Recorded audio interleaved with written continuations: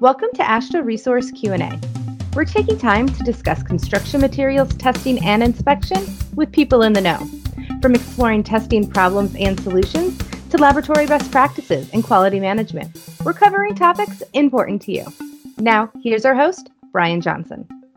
This episode of AASHTO Resource Q&A is going to be another FAQ. Kim, what do we have today? This is about the internal audit and management review for new laboratories. We have a policy and guidance document about this, and we get some questions about it because there is something different we allow, correct?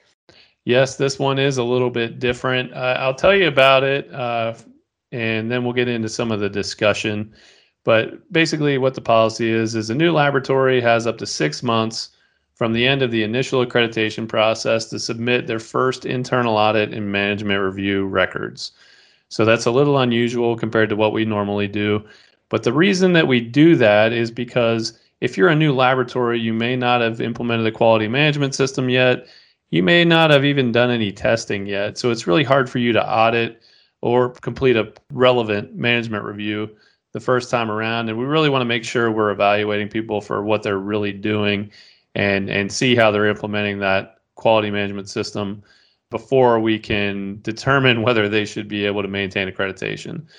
So it just is a way to give the laboratory time to do a good job on their first internal audit and their first management review. The actual policy is on our website, and the document is the AASHTO Accreditation Policy and Guidance on Internal Audits and Management Review for New Laboratory Facilities. So that's the name of the document if you're looking for it. And what year did this document, was this a newer policy, or how long have we been doing this? I didn't know this was going to be a quiz, or I would have prepared a little better. I don't know. I don't know. You don't know? Year that one came out, but it is relatively recent. I'd say maybe like 3-4 years ago, something like that. I'm going to say 2018. Did I win? The revision date on the policy says 2018, so that's the only reason I knew that. Okay, and I don't believe we've really revised that since it came out because it was perfect as is, which never. Both couldn't say that with a straight face. No, I can't get through that. It's never perfect and it's never done, and that's the way it is. It's okay. But the policy is that laboratories have 6 months from the time that they get accredited to send in their first internal audit and their first management review. That way we can see that the policies and procedures have been implemented, and we're seeing how they actually do.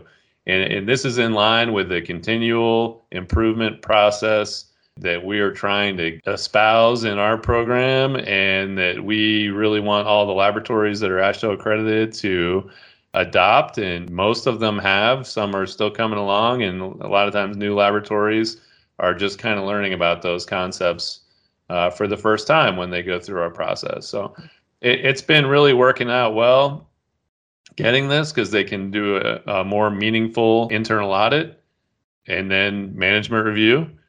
We haven't really differentiated those two yet, have we? No, but that I was just going to go there, that it is for both practices, internal audits and management reviews. And they are not the same thing from what I have learned from numerous webinars that Tracy has done on those topics, that they may seem similar, but they are different. I'm not exactly sure why, but I know that they're different. Yeah, when you go through them, you definitely know that they're different, but just reading the description, and I think that's another issue that the new laboratories are going through, is they're reading these descriptions, and there's a lot of vagary in the terminology that they struggle with. But then when you actually go through it, it helps a lot. And I think the training and the technical exchange and the webinars and those kind of things are really helpful for people to learn more about what it's like from a more hands-on approach. But I've been talking mainly about internal audit because that's really the first thing you should do, is the internal audit. So you're reviewing your policies and procedures, how you're implementing them, comparing them to your own policies and procedures and established standards such as R18, ASTM E329, and some other ones that people use a lot. And through that internal audit, you determine how in conformance you are with those requirements, and you should be coming up with nonconformities just like an external audit would. Now, this is one where I'd say a lot of laboratories kind of struggle with. I always wonder how thorough are they performing these internal audits and how much are they getting out of them, because I'm not seeing a lot of nonconformities other than things that were either noted in the last external assessment or the last proficiency samples they received. But it should be more of a thorough review than what an external provider should be able to carry out. Because if you're internal, you know really what's happening, right? You know all the ins and outs of your policies and procedures. You know who's in conformance, who's not, what things don't get done. You know, when you're going through the process of setting it up, you kind of figure your problem solving along the way, and you're keeping an eye on these things. So it should be something that should be a learning experience, and it should provide for continual improvement opportunities for all the laboratories if done properly. Yeah, I would say in the internal audit, you should be able to follow the audit trail more in depth than for an external audit, because you do know your own business better than an external auditor would. That you can follow that audit trail, maybe go a little more deep, and kind of get to the root of things a little bit better. We do have an article on our website available, internal auditing, just the facts, ma'am, that kind of goes into what internal auditing is. If you want more details on that, that was written by our quality manager, Tracy Barnhart. Did a good job of kind of explaining that. Also, something I think we need to define here, and it's defined in the policy, but what is a new laboratory facility? Now that means that it's a new laboratory, but there are some situations that laboratories have asked us about if they are considered new or not. And there are a few examples of what are not considered to be new in the terminology section of this policy and guidance document. So laboratories that have relocated from a previous location are not considered to be new laboratory facilities. Even if no work has been conducted at the new facility, there's still an existing laboratory that has performed testing and has even conducted internal audits and management reviews in most cases. A laboratory that's been purchased by another company is not considered to be a new laboratory, even though they may be implementing a quality management system that they have not been familiar with up to that point, the point at which they have been acquired. Laboratories that have undergone management changes are also not considered to be new laboratory facilities. And one last example that's on there is that laboratories that have existed for a while and they're just new to our program, we don't consider those to be new laboratory facilities either. We're talking about labs that haven't done anything from in the first 6 months before they had their assessment. Those are the ones that are categorized as new in our system.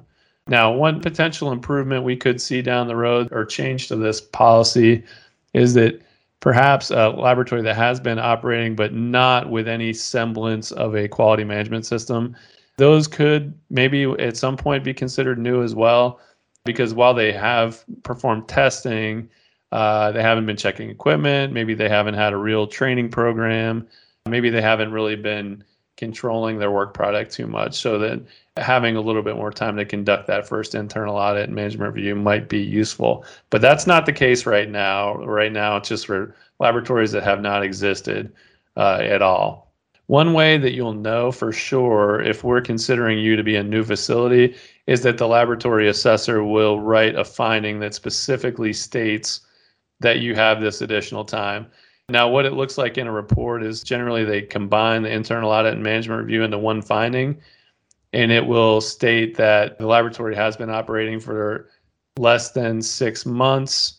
Records of internal audit and management reviews were not presented, and the laboratory will have up to 6 months from the issue date of the first accreditation decision to submit that to the AASHTO accreditation program.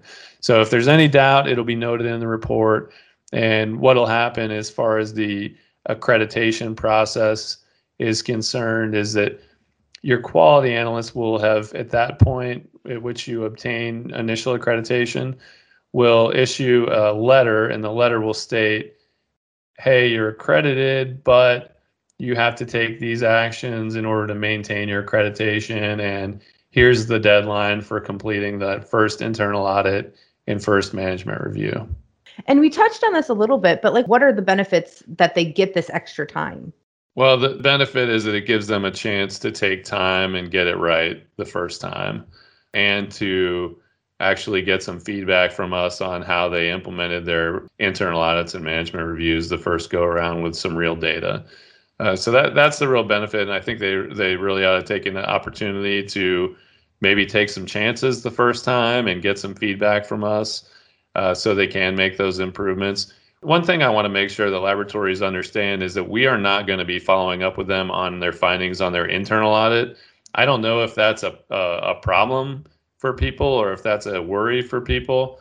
But we would encourage them to write findings on their internal audit, because if they write those findings on the internal audit and they correct them, that means they're not going to show up on the external audit because there's nothing to find. It's already done correctly. And that's the true benefit of the internal audit. And we see it when we go through it on our end, because Tracy Barnhart, our quality manager, she internal audits. I mean, her internal audits are so great and they're so detailed and they're so thorough, and she finds stuff that an external audit would never find. But because of her efforts, when we do have an external audit for 9001, ISO 9001 conformance, it's usually an extremely clean report because we've taken care of all these things, and the auditor can actually see our internal audits. They can see our corrective action tracking and our resolutions, and it helps us. Well, it helps us fundamentally, but it also helps us with the external audits.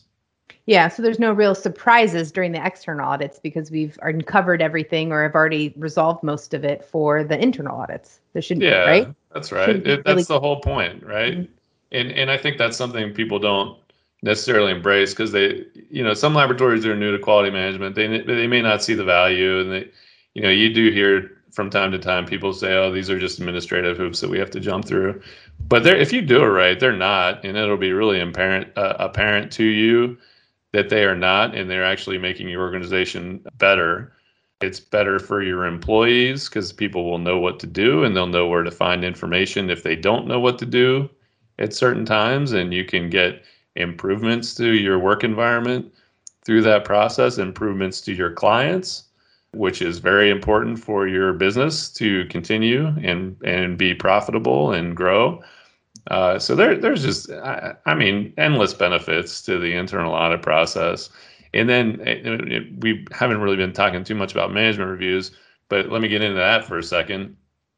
So first of all, don't do the management review at the same time as the internal audit. That's a mistake. So even though we have 6 months for that, maybe a potential improvement would be 6 months for the internal audit, 1 year for the first management review. That might be a good thing to do. So we'll store that away and see if we want to do that in the future.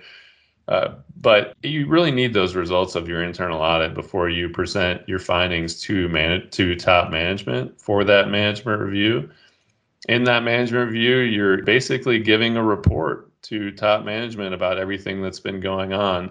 Internal audits, external audits, customer feedback, any needs for workforce or equipment or facilities, any kind of things that you need review and approval from top management. Those are things you're going to report to top management on during the management review. I think in RE18 it talks about it's a way to determine the suitability of your quality management system and your policies and procedures. Well, that suitability is judged by top management. It's not another review of your quality management system. You don't have to sit down and say, okay, boss, here's what we're going to do. We're going to review the training procedure. You're not necessarily going to do that during the management review, but it's a time to say, hey, we've had a bunch of issues with proficiency samples, and we've got a bunch of findings on our reports, external reports for performance of testing. We may have an issue with training. Okay, well, let's talk about that, management. Let's see, is the issue that we don't have, you're not letting us take time to do training? Is it a problem with the way we've been doing training? Do we need to get external people involved to help us with training? Those are things that are out. Those are allocation of resources, expenditures, time commitments Those are things that top management has to sign on so you can mark your time card correctly and get approval for the time you spent on those things. And it's a time for you to express the need for those things and the value of those things to top management so you can have the approval for it. And if our listeners want more information about management reviews, we have a recorded webinar on our website about that. On our YouTube channel, we've done a podcast episode about it as well. So check out those. We have a lot more information about management reviews. I have another question. So you said that in this process, these new laboratories, they get the 6 months to do these activities, the management review and the internal audit. What is the follow-up for laboratories with our quality analysts?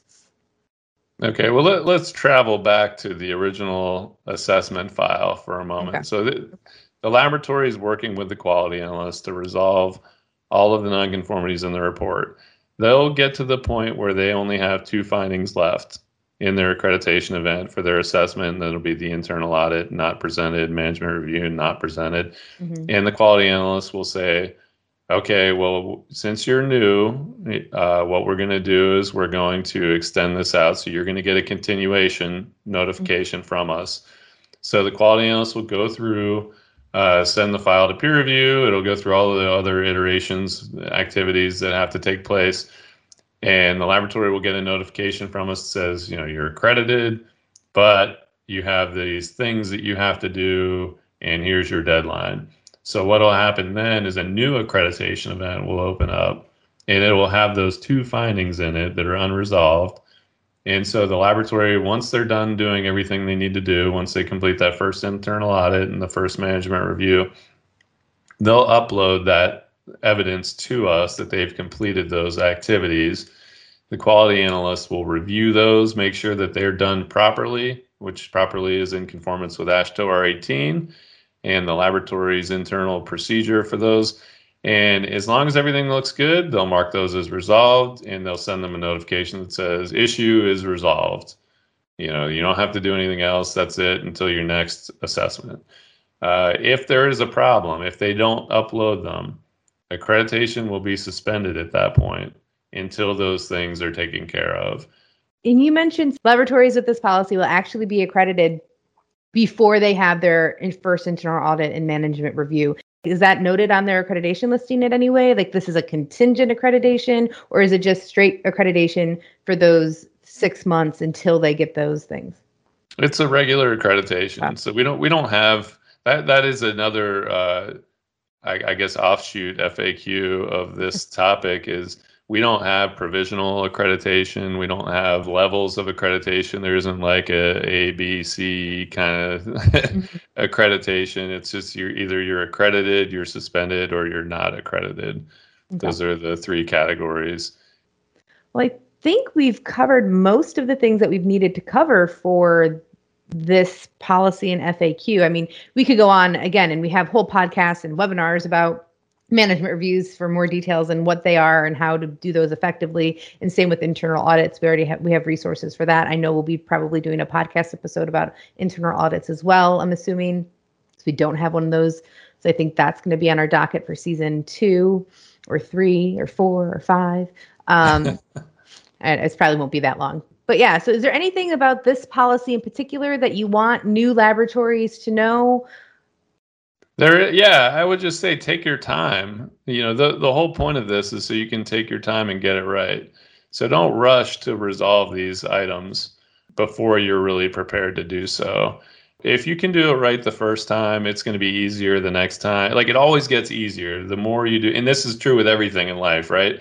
The more you do it, the easier it gets. So, and that is especially true for these more complicated things like performing an internal audit. When you've never been an auditor before, you've got to develop some auditing skills, and you will over time. We want to help you get there the first time, so then you can continue to improve that process moving forward. So would you recommend then like a specific timeline for these? If you're a new laboratory, you have 6 months to resolve this, right? To do these activities. So would you say like at 3 months, do your internal audit, and then at 5 months, do your management review, then giving yourself that other month to actually finish up the stuff and submit it to us? Is that the correct timeline, or is there a different... That's a great suggestion, and I think that would be the recommended timeline for people. We haven't gone that far because as far as being prescriptive with the laboratories, because we want them to be able to schedule these things on their own. So we haven't done that. We haven't provided that level of guidance or direction on the time frame. But I think that if you've got 3 months of testing under your belt, in implementation of this quality management system, that's plenty of time to perform that first internal audit, because you've seen how it's gone. And the sooner you can do it, probably the better for you anyway, because then you can correct problems that have popped up. I mean, I know anytime we implement a new policy here, we get feedback. Like the first month of implementation, we get enough feedback that we kind of know if we've made a mistake early on, or if we need to make a little tweak here or there just to get the information we need, or just to address any concerns that the first users have run into. So I think the same thing would go with a QMS in general, is you'd kind of uncover some issues pretty quickly. And then a question that just kind of popped up: does the laboratory have to do a complete internal audit or just part of it? Because I know our internal audits here at Resource are broken up by program. So our quality manager, Tracy, doesn't do one internal audit a year. It's broken up throughout the year. So it's because that would be just intense. So for accreditation purposes for laboratories, is it just they need to do part of it, or do they have to do a complete internal audit? Or is it just like they can audit one section of their QMS? They have to do the whole thing the first time around. That's a good question. And I'd say that process that we have now evolved over many, many years of implementation, where initially we started with the whole audit too.